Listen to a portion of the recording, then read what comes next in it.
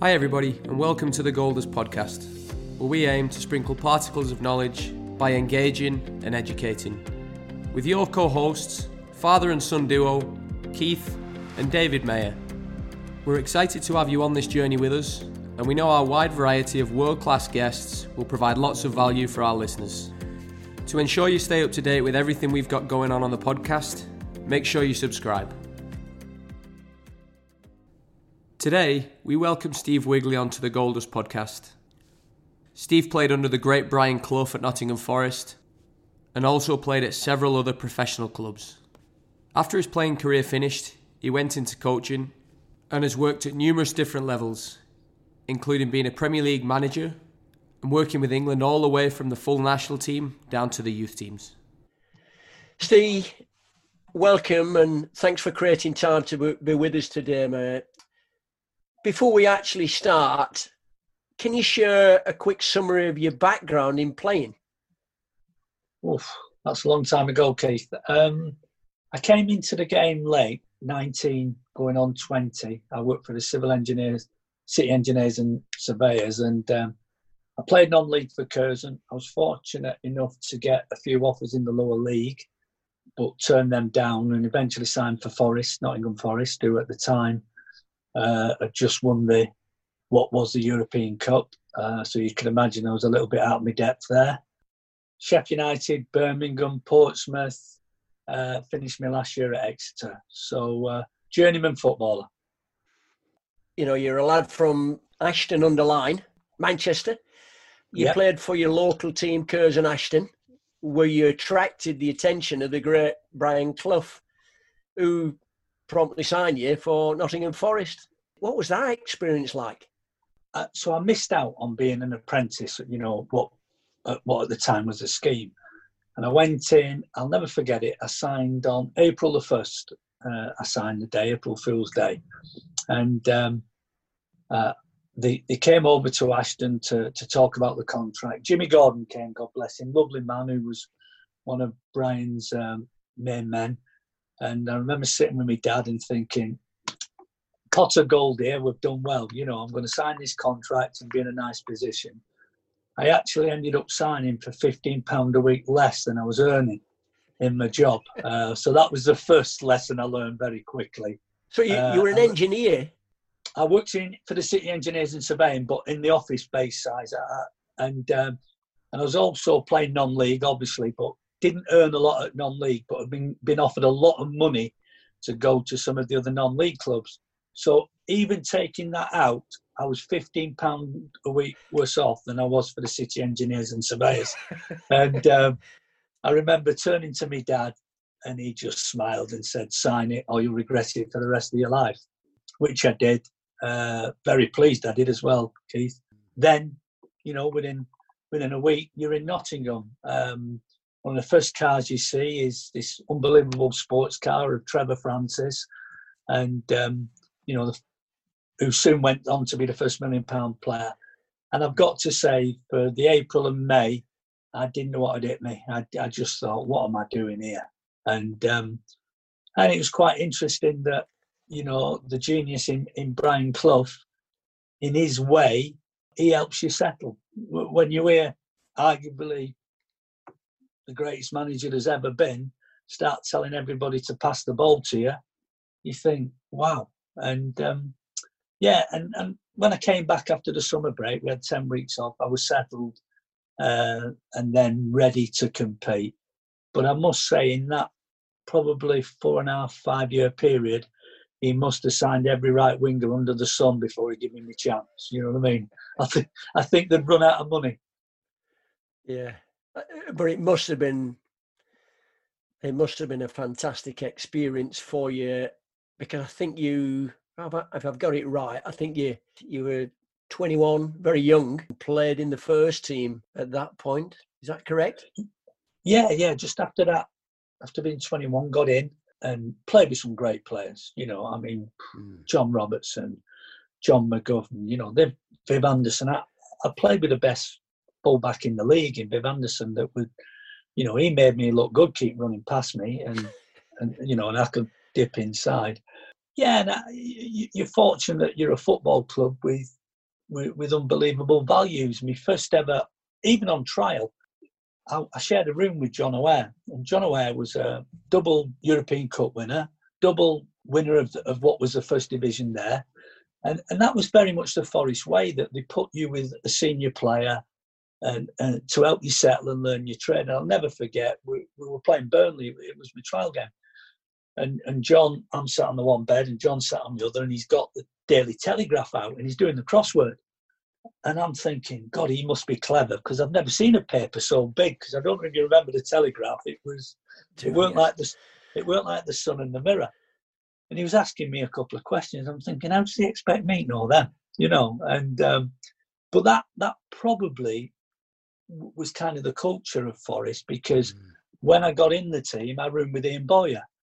Chris Fairclough used to room with Paul Hart, and you had the senior player, and you didn't have to learn some good habits, and them core values are still with me today, if I'm honest.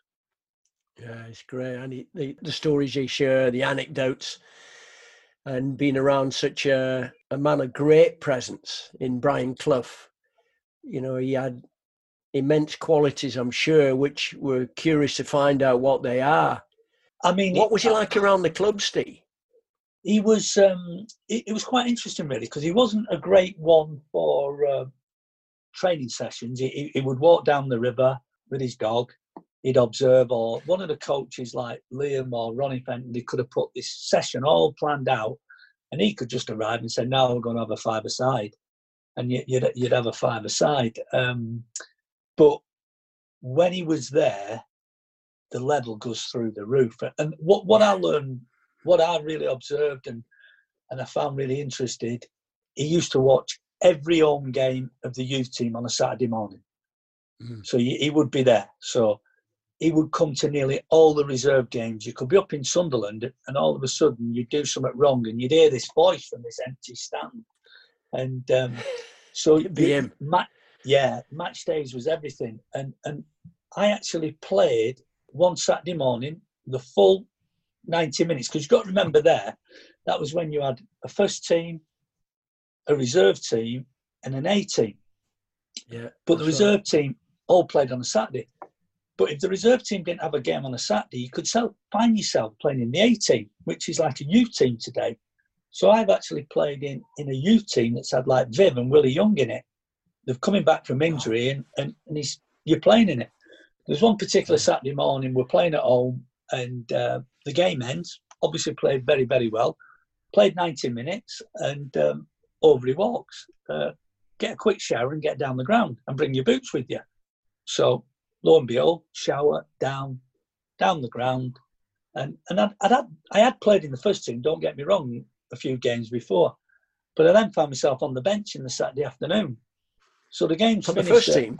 For the first team. And you end up going on for 20 minutes in that game. But he didn't take you off at half time in the game, in the youth team game. He just let you play it. And then it was quick, get down the ground. And then you get down the ground and the kit's there and you walk in, you subbed today. Bear in mind, there was only one sub. So it kind of, it's very hard to explain somebody, the two grounds were separated by the River Trent. And Clough didn't need the bridge to get over to the Notts County side. He could have just walked across the river, That's how we perceived him. So there you were. You got Ronnie Fenton. You're ready for a training session. He'd rock up with his dog. They've all organised. He then changes the practice. It just shows great situational awareness on his part where they've set up, and then you finish off playing five-a-side. Now, in all of that, you're playing in games. You played a full game, and then he goes and puts you in the first team on the bench as a sub. But overriding all of that, Steve, in all those wonderful experiences, what do you take home? What did you learn from their experience being down with Brian Clough at that time? Listen, as I said, them core values, hard work, honesty and humility. And they're three that I take with me today. And if you didn't have them three things, you definitely weren't going to play football at Nottingham Forest. And they were the kind of values that they weren't preached to you. They were an acceptable part of the football club. Get them right, you start winning games of football. And he would not accept excuses. You know, they didn't exist in his mind.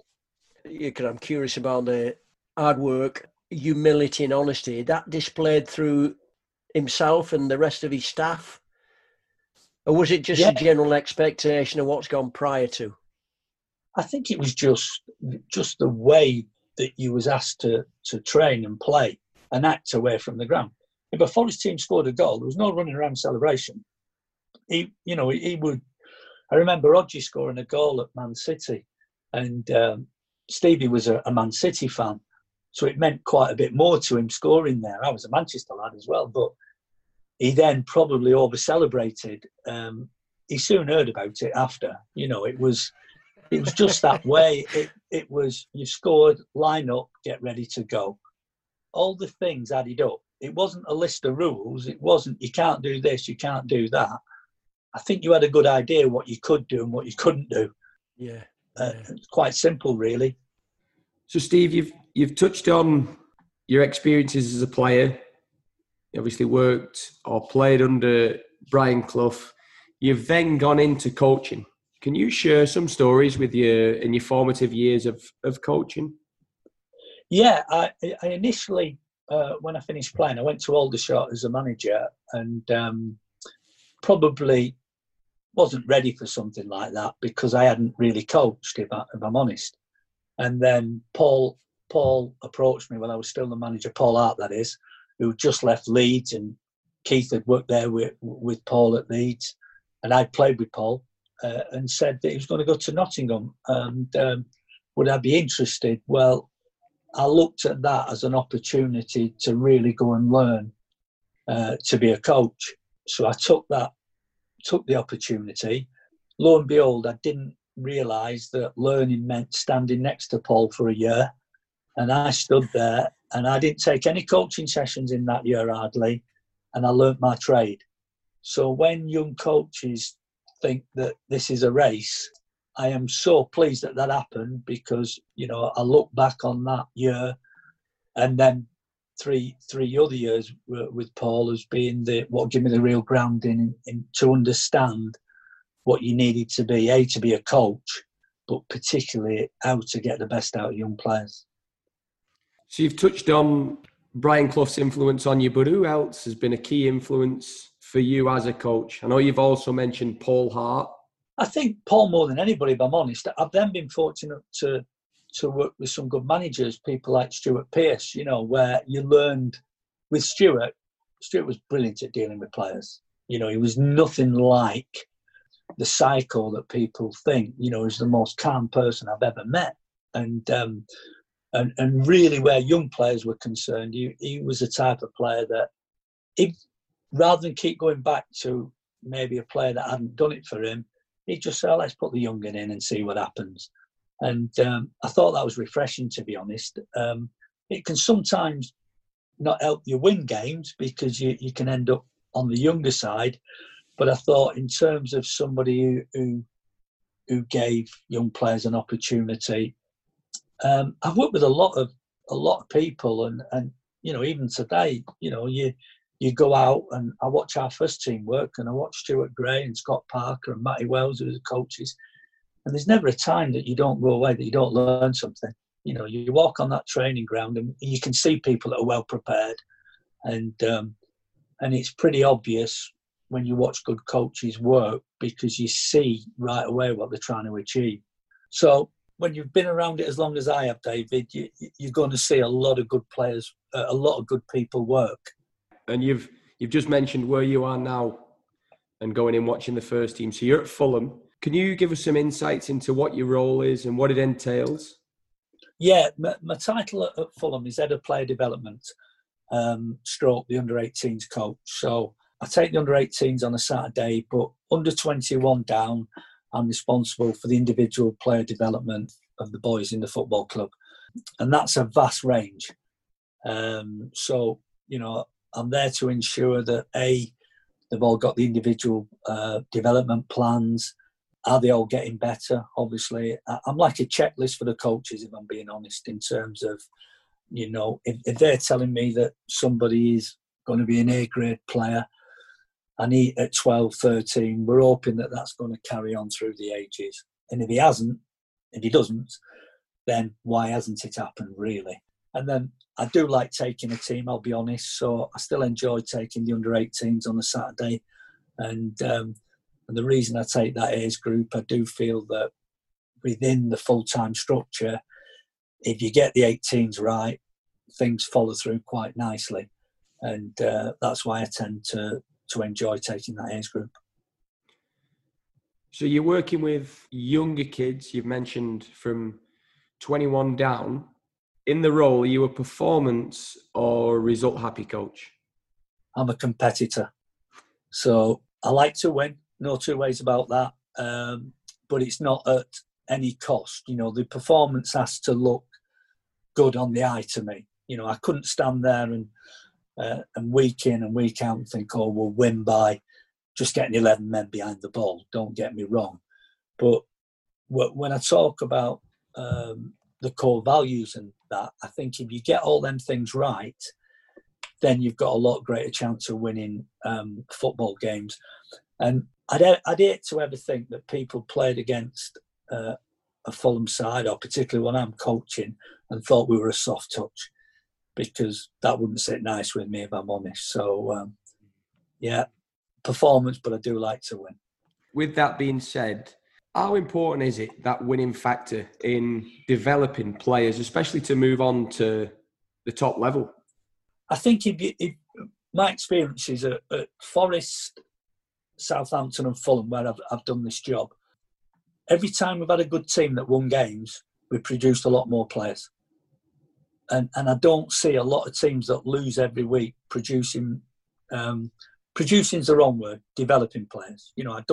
I don't see that. So I do feel that there aren't many professional footballers I've met that didn't like winning and get really narky about losing, if I'm being honest. I mean, in my under-18 group this year, I've got 3 or 4 players and they detest losing. And that's daily. So there's got to be a balance. So you could go down the route of signing 11 big, strong, powerful boys that might help you win at under-18 level, but you're not going to get as many out of it at the other end. So we kind of have a way of doing it. And I'm a great believer in not having massive numbers, or probably nearly everywhere I've been will have the smallest squad size, but it does mean that people keep playing, get opportunity, and I do find then you not keep going to average. The people that are playing out there are the ones that help you be competitive. Hey, Steve, I remember I've experienced that competitiveness that you bring, because when I was down at Forest, and you and I used to, when we had the 16s, or I had the 16s for a period of time, you'd be coming in and playing in the practice. And I don't think you've never been on a losing side. I don't think coaches can ever be on a losing side, and I learned that quite quickly. Yeah, that's called cheating, Keith. It's bending. Let's call it bending the rules. Just while we're on about that, I can say that you are the only person I know that's ever put an extra player on the football pitch and actually played with 12 players during a game. So that's correct. So it was, and I absolutely chuckled to myself. So do you want to explain why? Do you want me to explain the reason? I think you can explain it, but the fact that the other coach didn't work it out, I was amazed. Well, we were getting a bit of a tanking. I just figured as for learning for the opposition to be able to cope with the extra play. It wasn't that even though I'm not been never really any good at maths, but on that particular occasion, it was we needed to. I don't want players getting battered. I don't believe in that. We weren't doing particularly well, and it was a little bit of a thumping. So we just slipped for all the referees out there. and I've got a game. You just have to make sure you get the right numbers on the pitch. But that was why it was done. But I appreciate it, because nowadays it might be slightly different. So listen, we speak about your coaching, and it's wonderful to listen to, again, these stories that are real. We get people on that are specific specialists, which is wonderful. They're field experts. You're a field expert in a different arena. How would you describe your coaching style? What's it like now to when you first started? I'd like to think it's impactful, you know what I mean? Because when I look back on my career, I look at 2 or 3 people that really had an impact on helping me. So that's always been my main aim, to make sure that when this journey ends, that if somebody looked back, they could say to me, he helped make a difference. Now, whether that's the case or not, I don't know, but that's how I like to think of it. I'm a great one that believes in consistency. I think if you're consistent and you treat everybody across the board in the same way, you'll get a real good collective. And I think as I've probably got a little bit older, I've kind of been a little bit more creative. I've probably sat back a little bit more and certainly planned a lot more, but try and put myself in their shoes, because I really do think it's totally different coaching today than it was 20 years ago. I don't think the principles of coaching have changed, but I think the environment has definitely changed in the culture. Yeah. You mentioned about being creative there, and are you referring to being more creative in your practice design or in the way you think about the game? I think the more I think about the game, and the more I've probably realised as well that, the different methods of learning. I came from I'll be dead honest, when I first started, it used to be a 3 and you're out. You used to tell them, didn't you? And you'd think, are they listening? Then you go again and you think, are they not the brightest? And then you go again and you'd say, well, hang on a minute, do they think they know better? I think nowadays, you're just in that. You've got so many tools at your disposal and so many staff. That's the other thing. Whereas, we talk about an MDT approach now, where if you go back, Keith, how many full-time staff we had at Forest, you've probably got that per age group now, as against across a. Sure. So I think if you're not willing to open up and give your staff a real opportunity to do their job, I really think you're losing out. So the one thing I certainly don't do, I do not try and do anybody else's job. Yeah. I'll make sure I do mine, and I have a saying to my staff: keep my plate empty. Don't pile it with your problems. You know what I mean? Let's keep everybody doing their job well. And I feel as though I'm probably a lot better at that, Keith, than I was before. So, Steve, we've touched on the coaching side of what you're doing now. You were also involved with the England under-21s with Stuart Pearce, and in August of 2017, you assumed responsibility for the 17 to the 21 age groups to help develop the younger players. What are the differences between club and international coaching? When you're at your club, you might have 2 or 3 elite players. Once you get to international level, you've got the best of the best, particularly in this country. We've got a plethora of top players, but it's still the same approach, if you're honest. The players like being coached. I really do believe that. It doesn't matter how good they are. They like to be organised. They like to receive information. And I've often found the better players are the better ones at receiving information, if I'm honest. So I probably never had to adjust my coaching style, whether I've been first team, youth team, or the international level. But the wow factor of international football, of putting a session on and seeing the ball move quicker, and there's not as many turnovers because players are the standard. And I think that is the pinnacle at any stage. If you're fortunate to go and work with what's considered the best, say, 20 players in any age group, is something that if you get the chance, you should cherish it.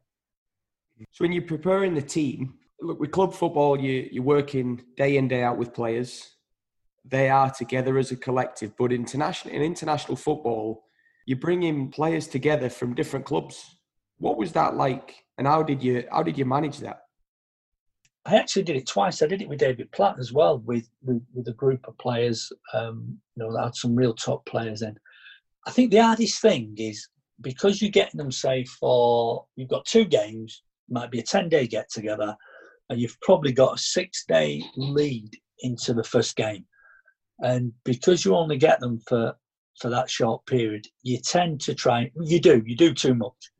And you want to get all the stuff that you think you need to do. And I learned a lesson probably about 3 or 4 months into doing the job. We'd had a get-together, then we'd had another get-together. And I started to notice that 1 or 2 players dropped out on a certain day in training, that said they'd got a niggle. So, again, being somebody that's more than happy to have the conversation, I said to him, lads, you did this in the last get-together. You talk about honesty. Great, lads. They said, Steve, we play on a Saturday, we have a Sunday off. Then we train Monday, Tuesday at home, have Wednesday off, train Thursday, Friday, play Saturday. We come here, we train on a Sunday when we get here, we train Monday morning, Monday afternoon, we train Tuesday morning, Tuesday afternoon, we train Wednesday, we play Thursday. We'd be knackered by Friday, so we're just adjusting our body in the right way. And it was a real eye-opener to then to sit down with the staff and say, hang on a minute, they ain't stupid, these players. They are doing what's best for them individually because it's so different. So you start to adjust the training and, drop one in the afternoon sessions and have a lighter day. And then they all get confident in the process, really. But at the start, you're so consumed with trying to get as much information over. And really, you can get some of that information over in a classroom. That's refreshing to hear that you've got someone that's working with England setups at this point, learning from the players. And it would be very easy to look at that situation and say, this is what it is, this is what we're doing. But you've gone back and reflected and said, maybe we need to adjust and adapt to what the players' requirements are. And most of the time I was doing this role, I was doing it part-time. I was working 90% of me doing it over, it's about a 7-year period with 2 different managers. So you're kind of thinking that yourself anyhow, because you're seeing it and you're thinking, God, we're working miles more than we would at the club and we're playing a day earlier. But you get caught up in it. And sometimes you need somebody to tell you. And, good players that are honest, they tell you in the right way as well. But then there's an onus on you to go and do something about it. Because once you've opened the door, if you don't do something about it, then you're leaving yourself a little bit wide open. So you've had those conversations. Players are coming in. What then did you base the coaching session off? Was it what the players like to do? Was it based off who you were playing? Or was it a combination of both? I would say it was probably 75% on how we wanted to play, and then 25% a little bit on the opposition in terms of, and you've got to remember with England, 75% of the time, you do have a better team than the opposition. And then when you get to the real big games, that's when it's a game of chess. But both Stuart and David Platt, they both liked coaching to be relevant to how we were going to play. So it was, if I was doing we played a 4-3-3, if we was doing a crossing and finishing session, it would be done in the shape that we played in. And, everybody would be, for 80% of the time, would be working in their positions. And I remember with Stuart particularly, I have one session that I do, and it's very much how you'll end up in your positions as you're playing the game. And we used to do it a lot with England, and the players knew it off by heart, and the quality was, the finishing, the crossing, and used to stand there and watch it and think, wow. And in the last 10 minutes of it, I would give everybody an opportunity. They just wanted to change position, just to do something different. And you'd probably find the only people that would often change, the wingers might want to come in and have a few shots from the edge of the box because it involved that. I remember probably about a year in, we had one get-together and I decided we're doing it in a different way, and I get a tap on the shoulder and Stuart says, "What are you doing?" I said, "Well, I thought we'd do something different." He went, "We don't, we're not playing that way." You know what I mean? He said, "That's just a crossing and finishing session." And he was right, and I'd probably just got a little bit bored and thought, "Oh, I'll show I can do something different." And probably went away from the relevance, if I'm honest. So obviously I didn't do that again. I learned by my mistakes. Steve, Luke, you've mentioned clubs, teams that you've either managed or been first team coach. So you've been at Aldershot where you first started and you cut your teeth there as a manager. You then went to Southampton. I know you were academy manager down there. You've been at Forest, Bolton, of course, Man City, Hull, Bristol City, and of course with the England under-21s. Now, share with us what's the difference between coaching and managing? I think that, I can explain that one. Southampton, I went there, did the reserves, became director of youth, eventually became the manager for a short period. There's a massive difference. When you sit there in that chair, you feel the whole weight of everybody in your football club. If you're not winning games at the time, we had a bad run and you're fearing relegation and you start to think about who could lose their job and things like that. You would come through the front door on a Saturday night, the family had been at the game. They'd turn left, I'd turn right, and I'd go and sit in the back room in the house and I would stare at the TV and I couldn't have told you what was on. And when you're the assistant, you think you are bearing a lot of pressure as well, but it's nothing like it. You are in it with the manager, you're thinking about it all the time and you're doing everything you can to help him and you're probably, you're sharing in the joy and also if things ain't going well, trying to lift the spirits. But it's very, very difficult, and I admire the managers, I really do. And that's the one thing when I listen to coaches go on about he's useless, he can't do that, or why didn't they do that in the game? Listen, when the pressure's on and you've got to deliver, I think it's a real tough job. I really do. And it's nice to see, the ones with experience that have come through it. So from a first team coach, assistant coach or lead coach, what advice would you give to them when working with a manager? Because I would imagine there could be massive differences again, isn't there, in terms of the characteristics? Yeah, I think the day when a manager has to pick you up, you need to walk out the door. Your job is to do everything you can to support, because it is a support role. You're there to be the coach, and that's different in every club you can be at. I've been at some clubs where I've done 75% of the coaching, and I've been at other clubs where the manager has come out and on the back end of the week done it. So one particularly, I worked with Gary Megson at Bolton, which I really enjoyed, and we played a quite direct style of football.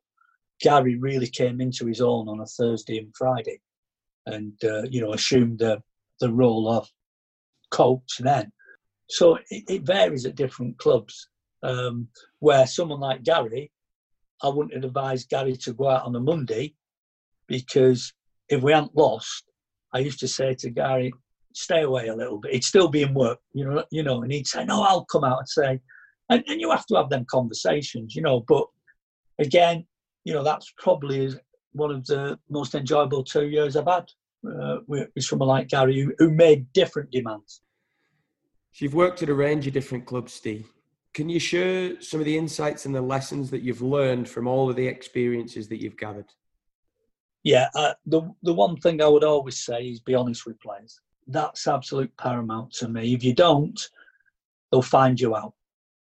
You know, if you're going to be a coach, and listen, sometimes you have to be a little bit selective in how you say something, and you might, you know, have to wait before you deliver something. It might not be the right time, but ultimately I do believe that if you're going to work with players at any level, honesty is absolutely one of your most important tools. Like I said, be consistent and work hard, because if you work hard, they'll work hard. If they think you're lazy, you'll give them an opportunity to be lazy themselves. Looking forward, what skills does the coach of the future need to have and need to develop? Wow, I think that's the one thing. I think he needs to be well informed. I think he's got to be somebody. I use the word creative, so to be creative, sometimes you've got to be a bit of a dreamer. You know, you've got to sit back and be able to think, well, where's it going next? Because the game's changing all the time. You know, it's got quicker. I think coaching has gone to another level. When you look at the top coaches around the world now, I look at two coaches, Guardiola and Klopp, totally different in their approach, but they're absolutely unbelievable at what they do. And it's people like that are changing the game all the time. You know, if you looked at what Pep brought, everybody thought that the game was just going to be a totally possession-based game, and everybody started to copy that. Then Jurgen Klopp takes over at Liverpool, and theirs is such an high-tempo game with energy and crosses and a lot more balls in behind and running, things like that. So that's a totally different style of football, still very possession-based, but I do think when you look at how the game changes a little bit, I think you've got to be ready to adjust to what players need. And again, I think you've got to demand excellence, you know, and it doesn't matter how you want to play or how you're going to play. That is vital for me, that you put yourself in a position where you're demanding excellence of players. Steve, final question, because I could sit here and listen to you all day, the conversation that you and I have had, and most recently, but many conversations that we've had in the past, I always come away from what has been shared, I always come away with it with something. I think that's a great gift. And it's a natural thing in knowing you, because it's etched in you. You keep mentioning honesty, and you mentioned earlier about the humility in around, you know, those core values down at Forest. I just think those are etched in you. And so, look, we hear a lot talking about new school, old school type of coaching. It appears it's very evident that you're adjusting, you're adapting very quickly to what is current. But what are your thoughts around this old school, new school?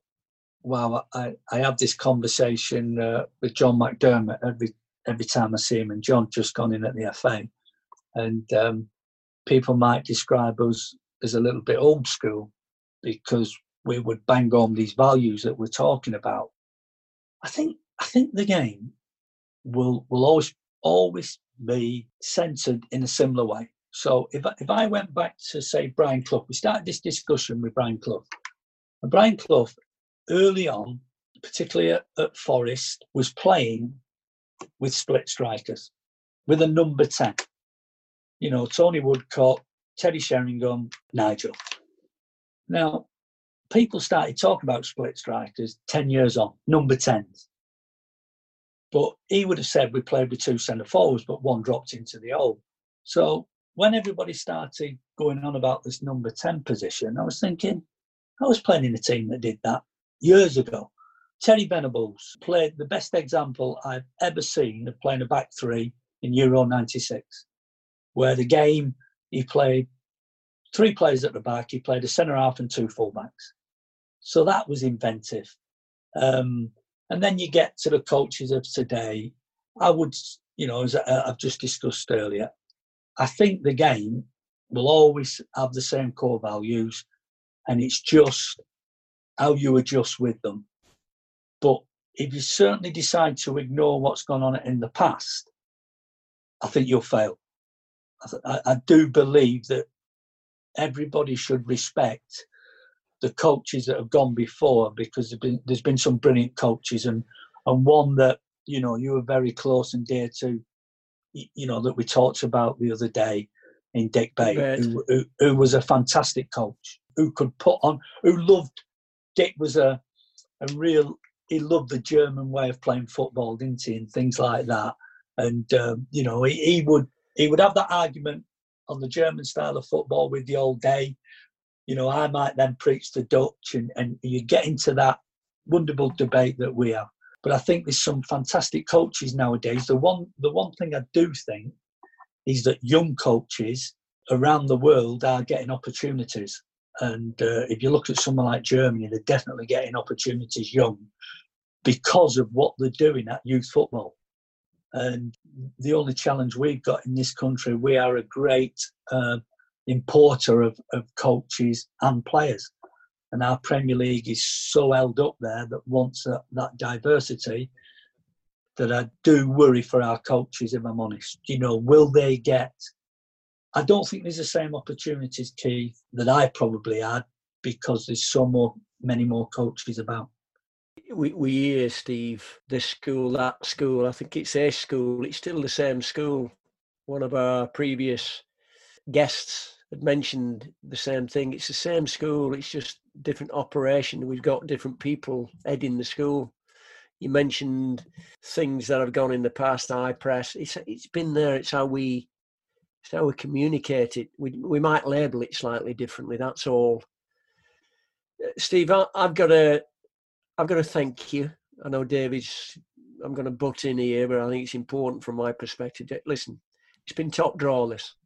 As a friend and someone that I've known over many years, although we're not in each other's pockets, I always remember the conversation that we used to have, and they would definitely be very straight, plain, but real.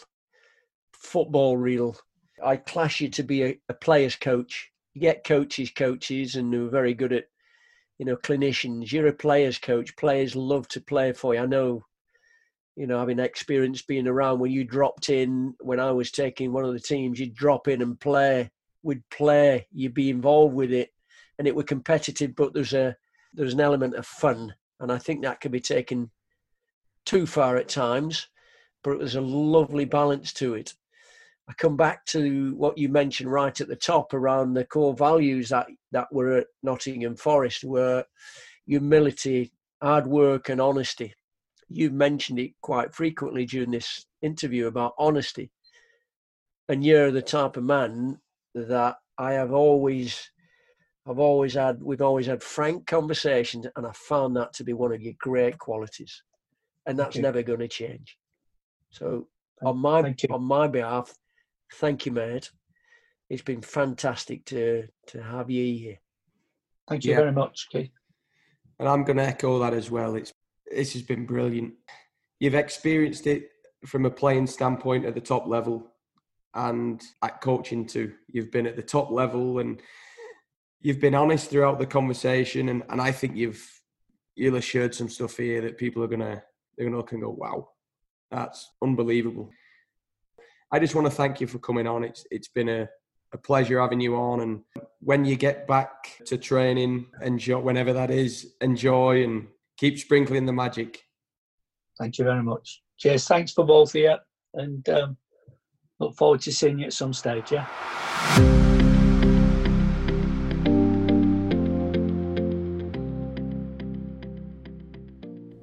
Thanks for tuning in to the Golders podcast today. If you enjoyed this episode and you haven't already subscribed, please do so. Your continued support is highly appreciated, and it means so much to us knowing that the content that's being produced is providing value in people's lives. If you would like to know more or get more information from us, you can follow us on Twitter at Gold Dust Podcast, and also you can visit our website at www.golddustmentoring.com. Thank you, everybody.